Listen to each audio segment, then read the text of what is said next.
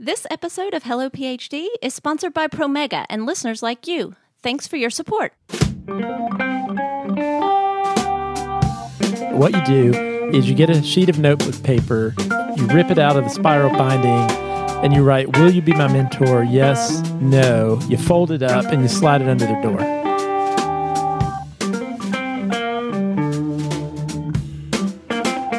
Welcome to Hello PhD, a podcast for scientists and the people who love them.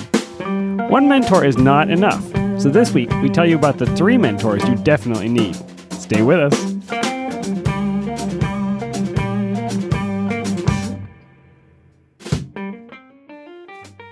And we're back. This is Hello PhD, episode 157. I'm Joshua Hall. I'm Daniel Arneman. And we'll discuss the human side of science and life in the lab.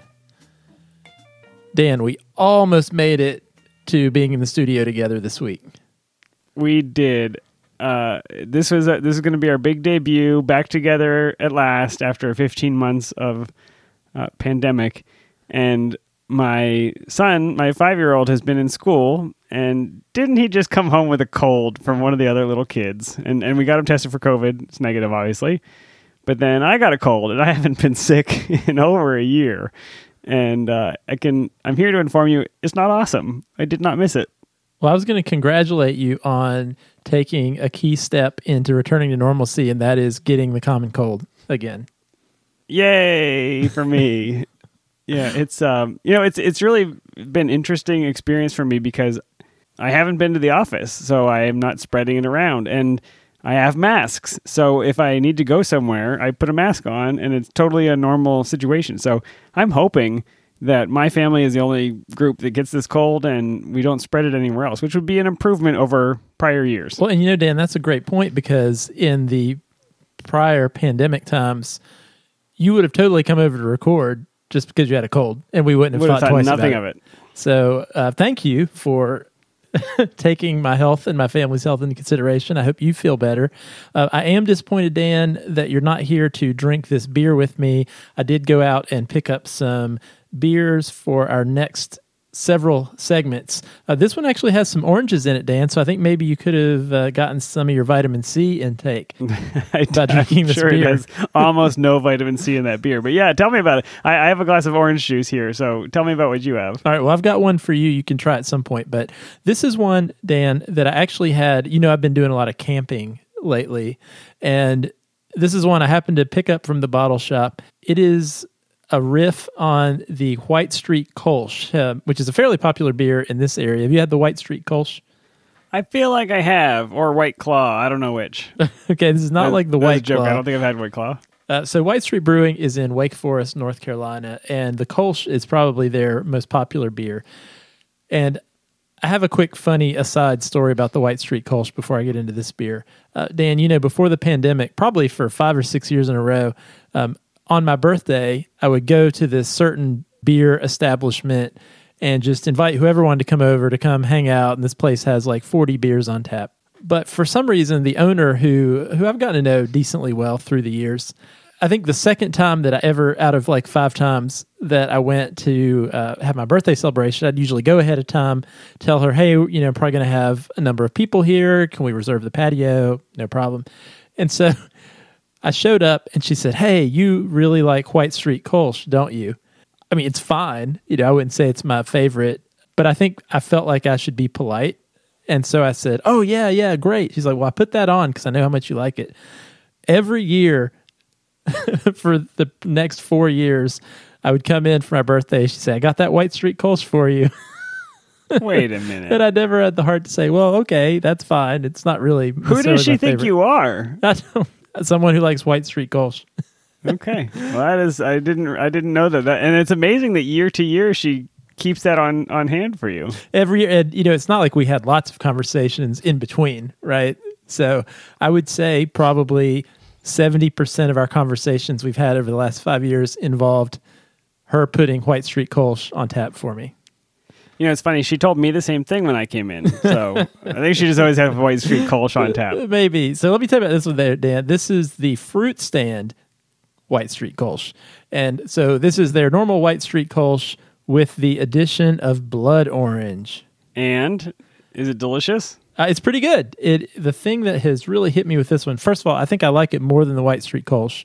Definitely is refreshing, but I'm excited for you to try it, Dan. It is tart without being sour, but as I was sitting around the campfire on an 80-degree day, this was a great, refreshing beer. I enjoyed it. Well, I will call the bar owner before your birthday this year, and I will try to get the fruit stand White Street Kolsch. I'll tell her that's like you're turning over a new leaf in your old age. Well, this is a limited edition, I noticed, but maybe at the very least you could bring me a bag of blood oranges that I could squeeze into my White Street Kolsch.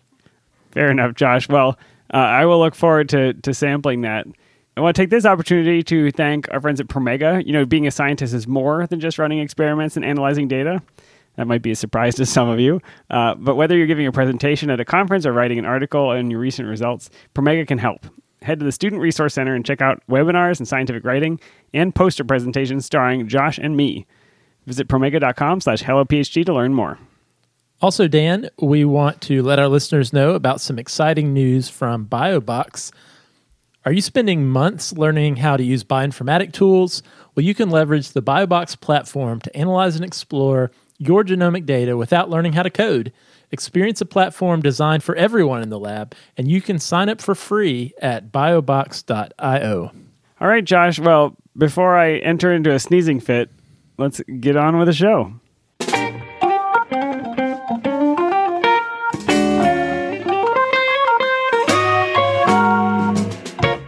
All right, Dan, I would say there is little debate that in a PhD program, there's no relationship more important than that with your research advisor. Would you agree? Okay. I will take the bait on this. Yes, it can span the range from uplifting, edifying, beneficial, rocket fuel for your career, or it can destroy your love of science and life. So yeah, I would say that where you dial in on that relationship makes a big impact on your training. You know, as you alluded to, Dan, oftentimes having a fulfilling and fruitful grad school experience really hinges on how functional your relationship with your advisor happens to be. But despite the importance of that relationship, what I want to talk about today is that there are other mentors you ideally should have during grad school besides your primary research advisor. And specifically, I'm going to discuss today 3 mentors that I think every grad student or science trainee really needs to have. I like that. Does this take some of the pressure off of my primary PI mentor? It definitely does. You know, we have been known to to give PIs, give advisors a hard time from time to time, but it's not necessarily fair to expect your research advisor to be able to guide you through every facet of your career and training. They might be very well equipped to advise you on your research project, but they probably aren't the best person to help you navigate your career exploration or other aspects that are equally important components of grad school. So, Dan, do you want to hear about these mentors that you need to have on your side during your training? Yeah, let's hear the first one, and we'll see where this takes us. All right, Dan. This first one I like to call the other science mentor. You say it with like a cool echo effect. The other side. Other. And so let me tell you what I mean by this. So I just got done saying that your primary research advisor is probably the best one to advise you on your thesis work, on your science, on your research. But I think it's really important during grad school to have another mentor who can also give you advice and feedback on the specifics of your project and your progress through your training. And one reason for this is, as I said, we talk about all the time on the show, there's all these other layers to your relationship with your advisor, Dan. If you can think about your time as a grad student and your relationship with your thesis advisor, over time especially, there's more that happen. There are things that happen that muddy the water between just, oh, hey, it's cool, you're helping me out with my science. It gets a little messy when you're working with your advisor in that certain way for a period of years, wouldn't you say? Yeah, they have taken some of their resources and they're spending them on you. And the speed at which you get your work done is impacting their ability to publish and their ability to get tenure and their ability to get grants. And so I think you've got it exactly right. They can't stand back and just say, oh, here's some objective advice about this, because everything has to be colored with I need to get this person to get the work done so that I can get all of these aspects of my career to advance. It's kind of like when you have a problem, it's easier for your therapist to talk to you about it and to listen because your therapist doesn't have any real skin in the game. They can just listen to you talk and help you figure out your own issues. Whereas maybe your spouse or your friend or something, they might try and give you all this advice to change it because it's also affecting them. That's absolutely right. And I think a lot of trainees might be surprised to hear that that's true. I think a grad student or a postdoc or anyone who's in a trainee in a research lab, they certainly would acknowledge that their career relies quite a bit on their advisor, on their PI. But they might be surprised to realize that their advisor's career also relies on them and the work they are doing. Quite literally, their career cart is hitched to yours, and your careers really are interconnected. Your successes and failures impact each other. And so, as you mentioned, Dan, that objectivity, it can be really hard for your primary research advisor to be objective. However, you really do, as a graduate student, need advice and you need guidance on your research, on the specifics of the work that you're doing. So can you give us an example of how a mentor would maybe not give you the most objective advice or like what that would look like in the moment? Yeah, absolutely. So I'll give you a couple examples. One of them, let's imagine that you started writing up results to publish a paper. Oh, I would that were true, Josh. That would be wonderful. Just suspend reality, Dan, and just imagine that you had enough data. Imagine I got results. Yeah, go ahead. For a paper. Nobody believes it, but yes. So, you write up a draft, you give it to your PI to read, and they come back and say, oh, this would really be great with just one more experiment. But this is like the 13th time they've said this to you. And you think it's a complete story. And, oh, by the way, you're also in your 5th year of grad school and you really need this paper to get out so you can graduate and you can move on with your life. Here is where having another scientist who's familiar with your work and your field and the publishing process within your field can really be a good mediator in this situation and give you some advice. Or maybe you're just stuck. Your PI keeps telling you to repeat some experiment that used to give cool results, but now it's not going anywhere and you're really out of ideas. Having another knowledgeable person in your field can really help you navigate out of a specific situation with your own research. So I agree with you that this could be valuable to have this outside person. And I guess what I don't understand is this different from my committee, and how do I recognize this person when I find them? Yeah, so here are a few features that I think make up a good other science mentor. One, obviously, and we've mentioned this already, they are someone who is knowledgeable about your research, the type of work you're doing specifically. But also, I think it's important, maybe not completely required, but best case scenario, there's someone who's in your department. You mentioned the committee, Dan, and I think in grad school, theoretically, there's a structure for this type of mentor that I'm describing, and it is your committee. So I think at the very least, best case scenario, this person we're talking about also is on your thesis committee. And if they're not, well, why aren't they? But the third thing that I think is a good feature of an other science mentor is you like talking to them. They're another scientist in your field, maybe another faculty member in your department, and it's somebody you have enjoyed talking to about science or hearing them talk about science. Maybe they were your second choice lab that you almost joined, or maybe your favorite lecturer in a class you took during your first year or whatever. I think most students don't utilize other faculty in their department enough, and especially their committee enough, because that's really what your committee is for. It's another group of faculty who are knowledgeable about the type of work you do, who are not your PI, who can help you navigate your time in grad school. Yeah, it's really the once a year required time that I spoke to my committee. And they were always very helpful, but I assume if I had checked in with them, on every few months, they would have helped me even more. Yeah, well, I know from firsthand experience, when I was in grad school, I had a faculty member in my department that I would go to from time to time when I was feeling stuck about my project. And those really ended up being helpful and fun conversations. And as I was reflecting on this, what is interesting and ironic about my personal other science mentor is that faculty member was not necessarily the best primary research mentor. they were helpful, super helpful and supportive of me coming to them for scientific advice, but they were often terrible to the people in their own lab. So, I'm not advocating that you should seek out faculty in your department who are terrible advisors, but I'm just saying that your relationship with this person ends up being more purely scientific without muddying the water by them being your quote-unquote boss and running your lab. And a part of that, I think, is what you said, Dan. Your careers aren't tied together, so their advice is more objective, which is exactly why having an other science mentor can be so helpful. Okay, so I'm sold on this, and I am thinking now of the people with the traits that you just described, that somebody that I did like talking to. I could have seen myself in their lab, but I didn't join that lab. They were in an adjacent department, and my project was split between departments. So I can think of this person, and you're going to tell me about 2 more mentors that I need. How do I approach this conversation? Do I say, "Will you be my like mentor?" What does the conversation start like? Yeah, I think that's a great question, Dan, and I think that's going to be a relevant question for all 3 of these types of mentors. That's why I'm asking it right now, because, I can think of the most awkward possible way of asking, which is like, will you please be my mentor?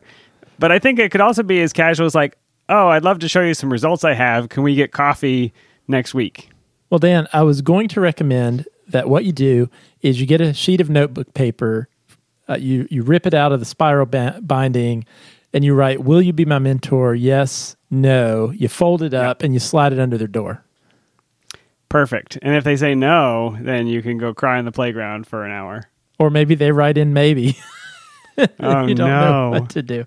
Like, I guess what I'm asking is, does it need to be a formalized statement of a mentor-mentee relationship? Or like when you went down to the hall and talked to this other faculty member, was it just they were interested in your work and you wanted to show them? How did that work? At the time, a lot of this is me sort of thinking back and realizing what was helpful for me, or what have I seen be helpful for other students. And so I think maybe in your own mind, as you're planning your own career and your own training, maybe you do formalize this. You are organized about this. And, I'm actually going to recommend that folks listening to this, they really think about specifically, do I have these 3 types of mentors in my career, in my life? But I don't think you have to be so formulaic to then approach people and say, "Excuse me, will you be my mentor?" I think you connect with them. I've been watching you for a long time, and I think you'd be a great mentor. You were my second favorite faculty member in the department. Yeah, I think most faculty, if you reach out to them and say, "Hey, you know what? I'm feeling a little stuck with my science. I know you know a lot about this. I'd love to get your advice. Could we just have a Zoom meeting or come by your office and just talk about my project?" Faculty often don't get to just talk about science enough, but that's the thing they really like to do. So I think you will not have trouble finding someone in your department, a faculty member, to talk to you about your science and give you advice. I feel better. The other thing faculty like to do, give advice. That's right. Yeah, no, I feel better about that, and I think that would help me to reach out in a way that felt authentic, but also not super weird. Yeah. All right, Dan, this next mentor should be no surprise to anyone because careers are something we talk about all the time on this show. But the second type of mentor you definitely need is a career mentor. It's assuming that you want to have a career. That's true. If you don't get a mentor. That's right. No need. But, your research advisor, they chose a certain career path. They wanted to be a faculty member in an academic setting. And therefore, if your career ideas are different than that, you're going to need to seek out someone who has knowledge of other career paths. And I would actually even argue that if your career goals are to become faculty at a university, like the one where you currently are a grad student, it's still a good idea to have someone else who's not your PI provide career guidance to you. And, that's not to say that your advisor can't give you advice or even give you good advice on career stuff. But the most effective advice is going to come from someone who, like we said, doesn't have their career tied up with yours or a vested interest in you behaving a certain way. It's no secret that academic PIs really deep down like to create a legacy of trainees who are part of their lineage and go off to start their own labs at other universities. And because of that, it might be hard for them to give you advice from a vantage point where they're truly listening to you and giving objective feedback to choose whatever career might be interesting to you. That makes sense. And you don't know what you don't know. So there are millions of careers I haven't had. I don't know what it's like to run a prep program for post-bac students. So if you came to me and asked me, is that a great job? I would say I don't know. But Josh, you know about that, and you could probably expound on it for days.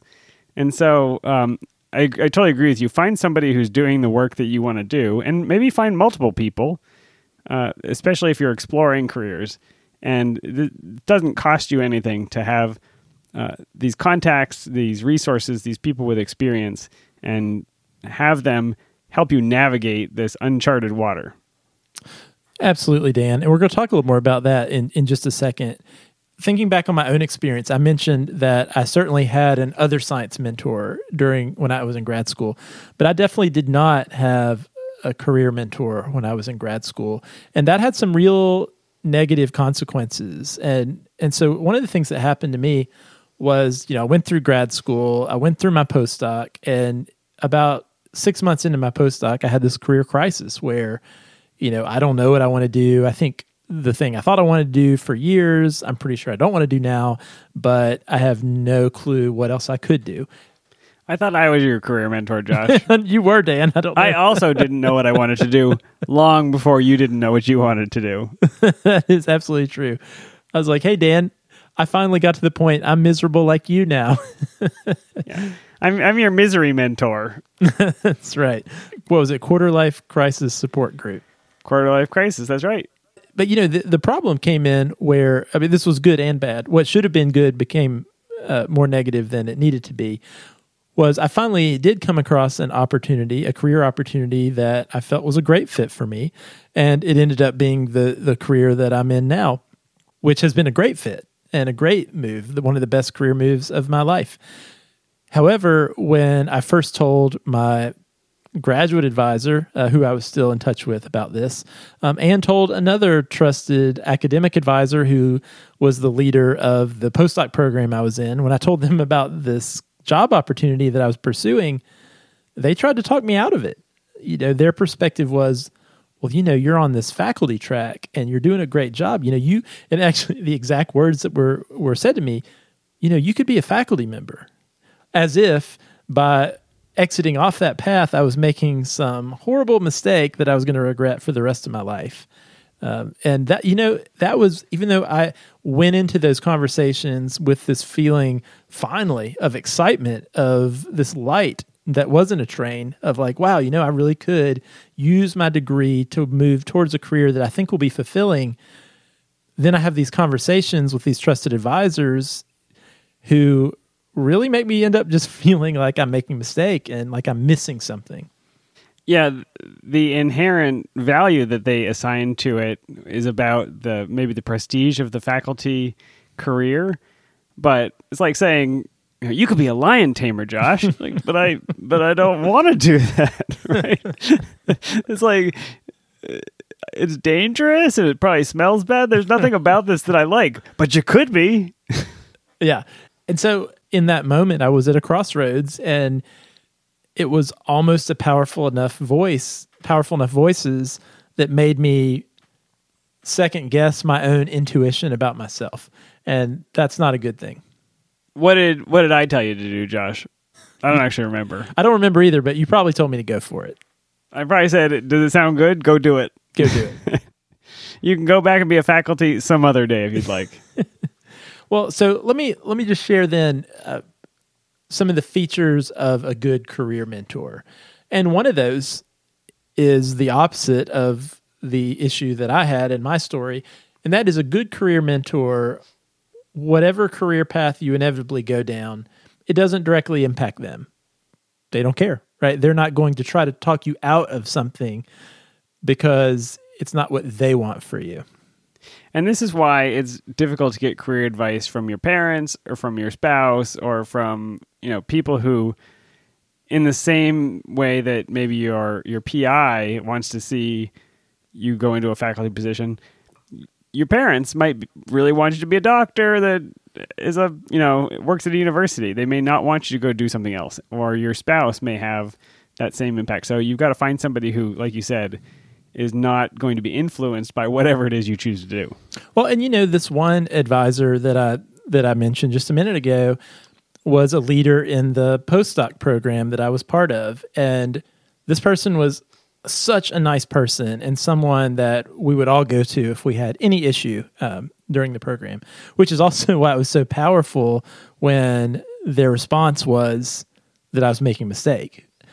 But what I realized now that I'm a program director in a program, was that the fellowship that I was funded under, that this person was a leader in, it actually looked good on their grant renewals if we went to faculty positions.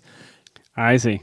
And so... Not that was a conscious piece of the advice, but there's an impact for them. There is an impact. Subconscious there absolutely somewhere. was an impact. And again, it's not this person. I agree. It was being purposefully trying to sway me, because thinking like, well, I need what's best for my grant, not what's best for Josh. I don't think that's what was happening. Yeah, exactly.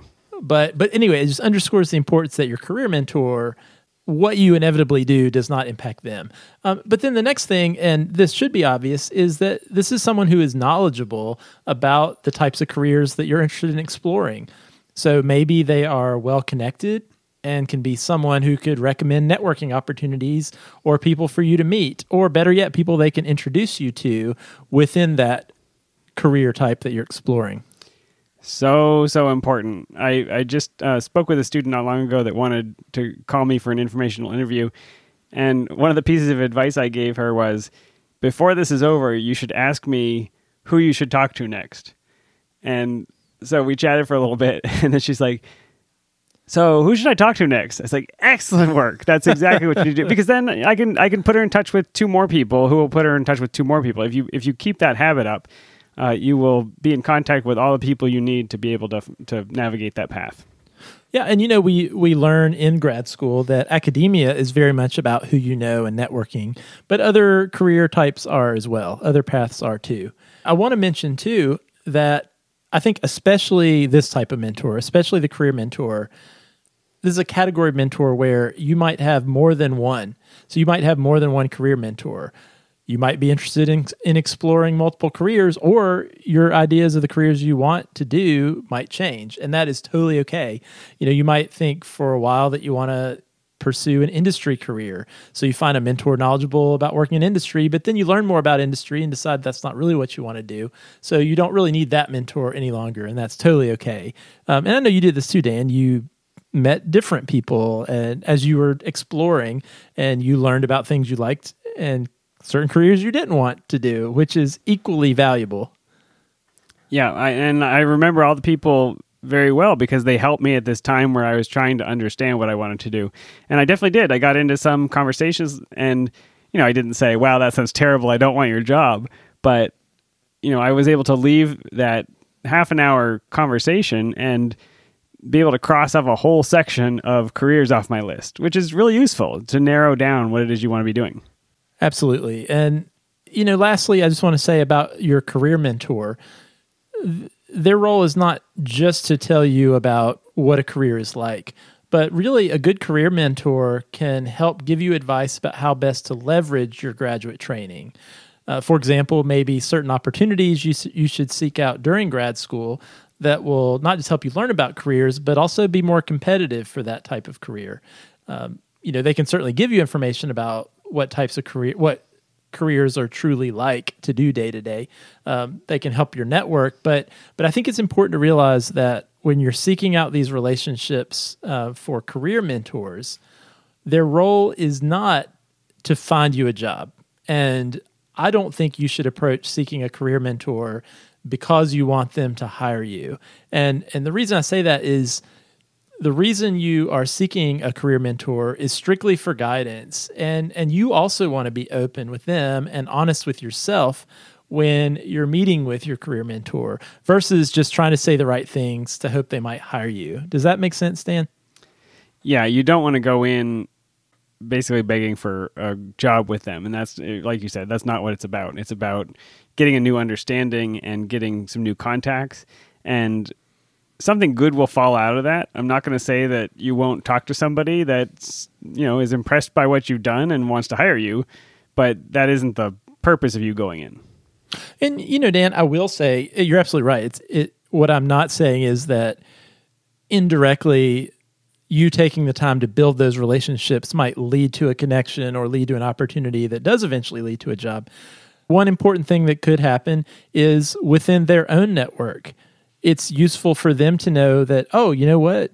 Dan is a student who's finishing up soon, and I know he's interested in this type of career. So in my network, if I hear that a position opens up that I think might be a good fit, I have Dan in mind, and I might reach out to Dan and say, hey, you mentioned you were interested in this type of job. Here's just something I heard about. So it might, because that's a challenge that a lot of grad students have, especially when they're looking for that first job out of grad school, if it is outside of the typical postdoc or academia path. It's like, how do I even find these openings? How do I get my foot in the door? And meeting people who are connected, it's good for them to have you in mind when they hear about these opportunities. Absolutely. All right, Dan. So now that brings us to the last mentor, the last type of mentor that I think every grad student needs. And that one is the life mentor. All right. So I think this is an important one. You need to breathe in and breathe out periodically. Oh.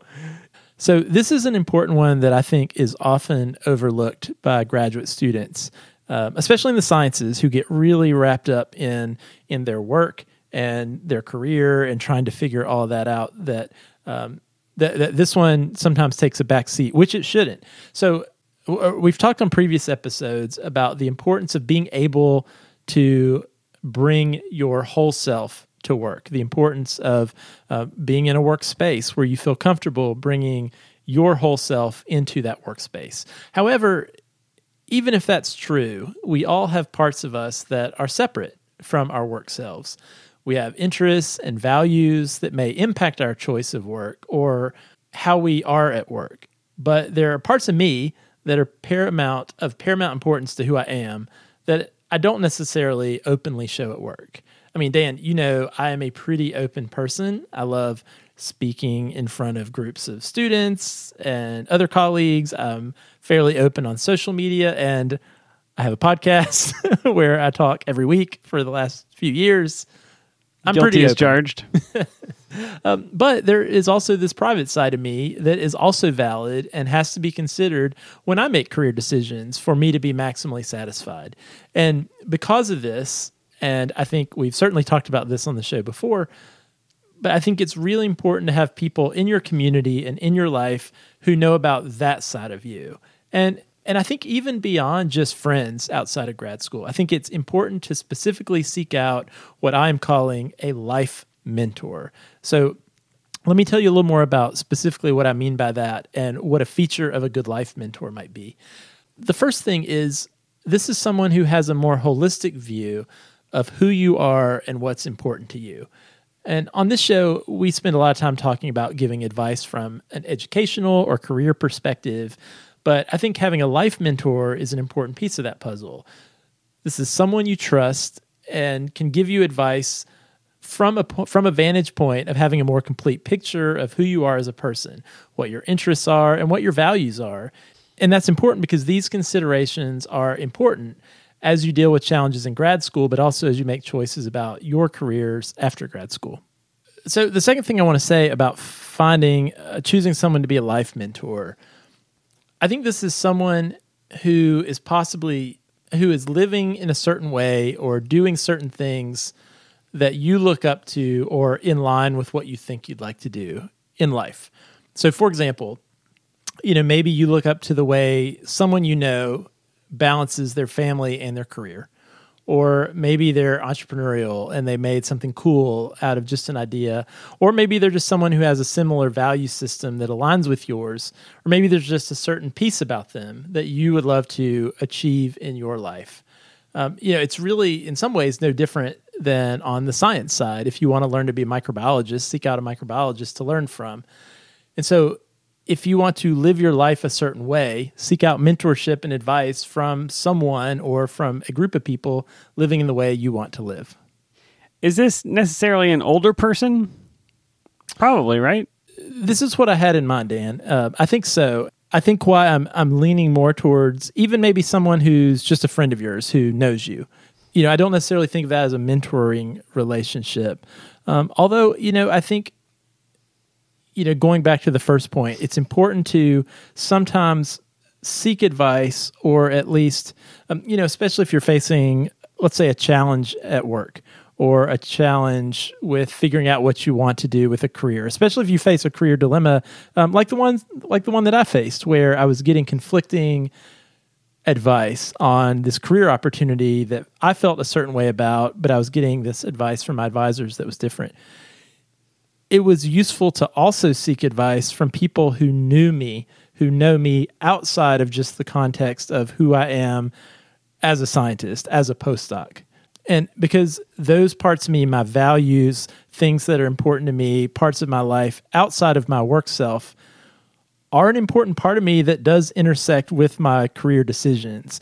And so it's important to make sure you're seeking advice and input from people who know and value that side of you as well. Because it's not just a black and white, oh, well, Dan does science, and this is a good science job, so why wouldn't you do this? Because there's more to everyone's story than that. You know who this makes me think of, Josh, is a person that we both know who I was in graduate school, and I saw her out gardening one day, and so this is our friend Vera, whose 100th birthday I went to before the pandemic, so now she's 101. But she had so much life experience, and I would go over and I'd help move plants around for her and garden things and hang pictures on the wall.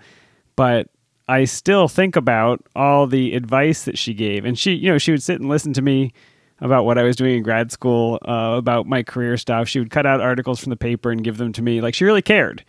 And just some of the advice that she gave over those years, still sticks with me. So is that the kind of person you're talking about? That's exactly what I'm talking about, Dan. And, your story and your experience with Vera is really the third and final thing that I think is key for this type of mentor.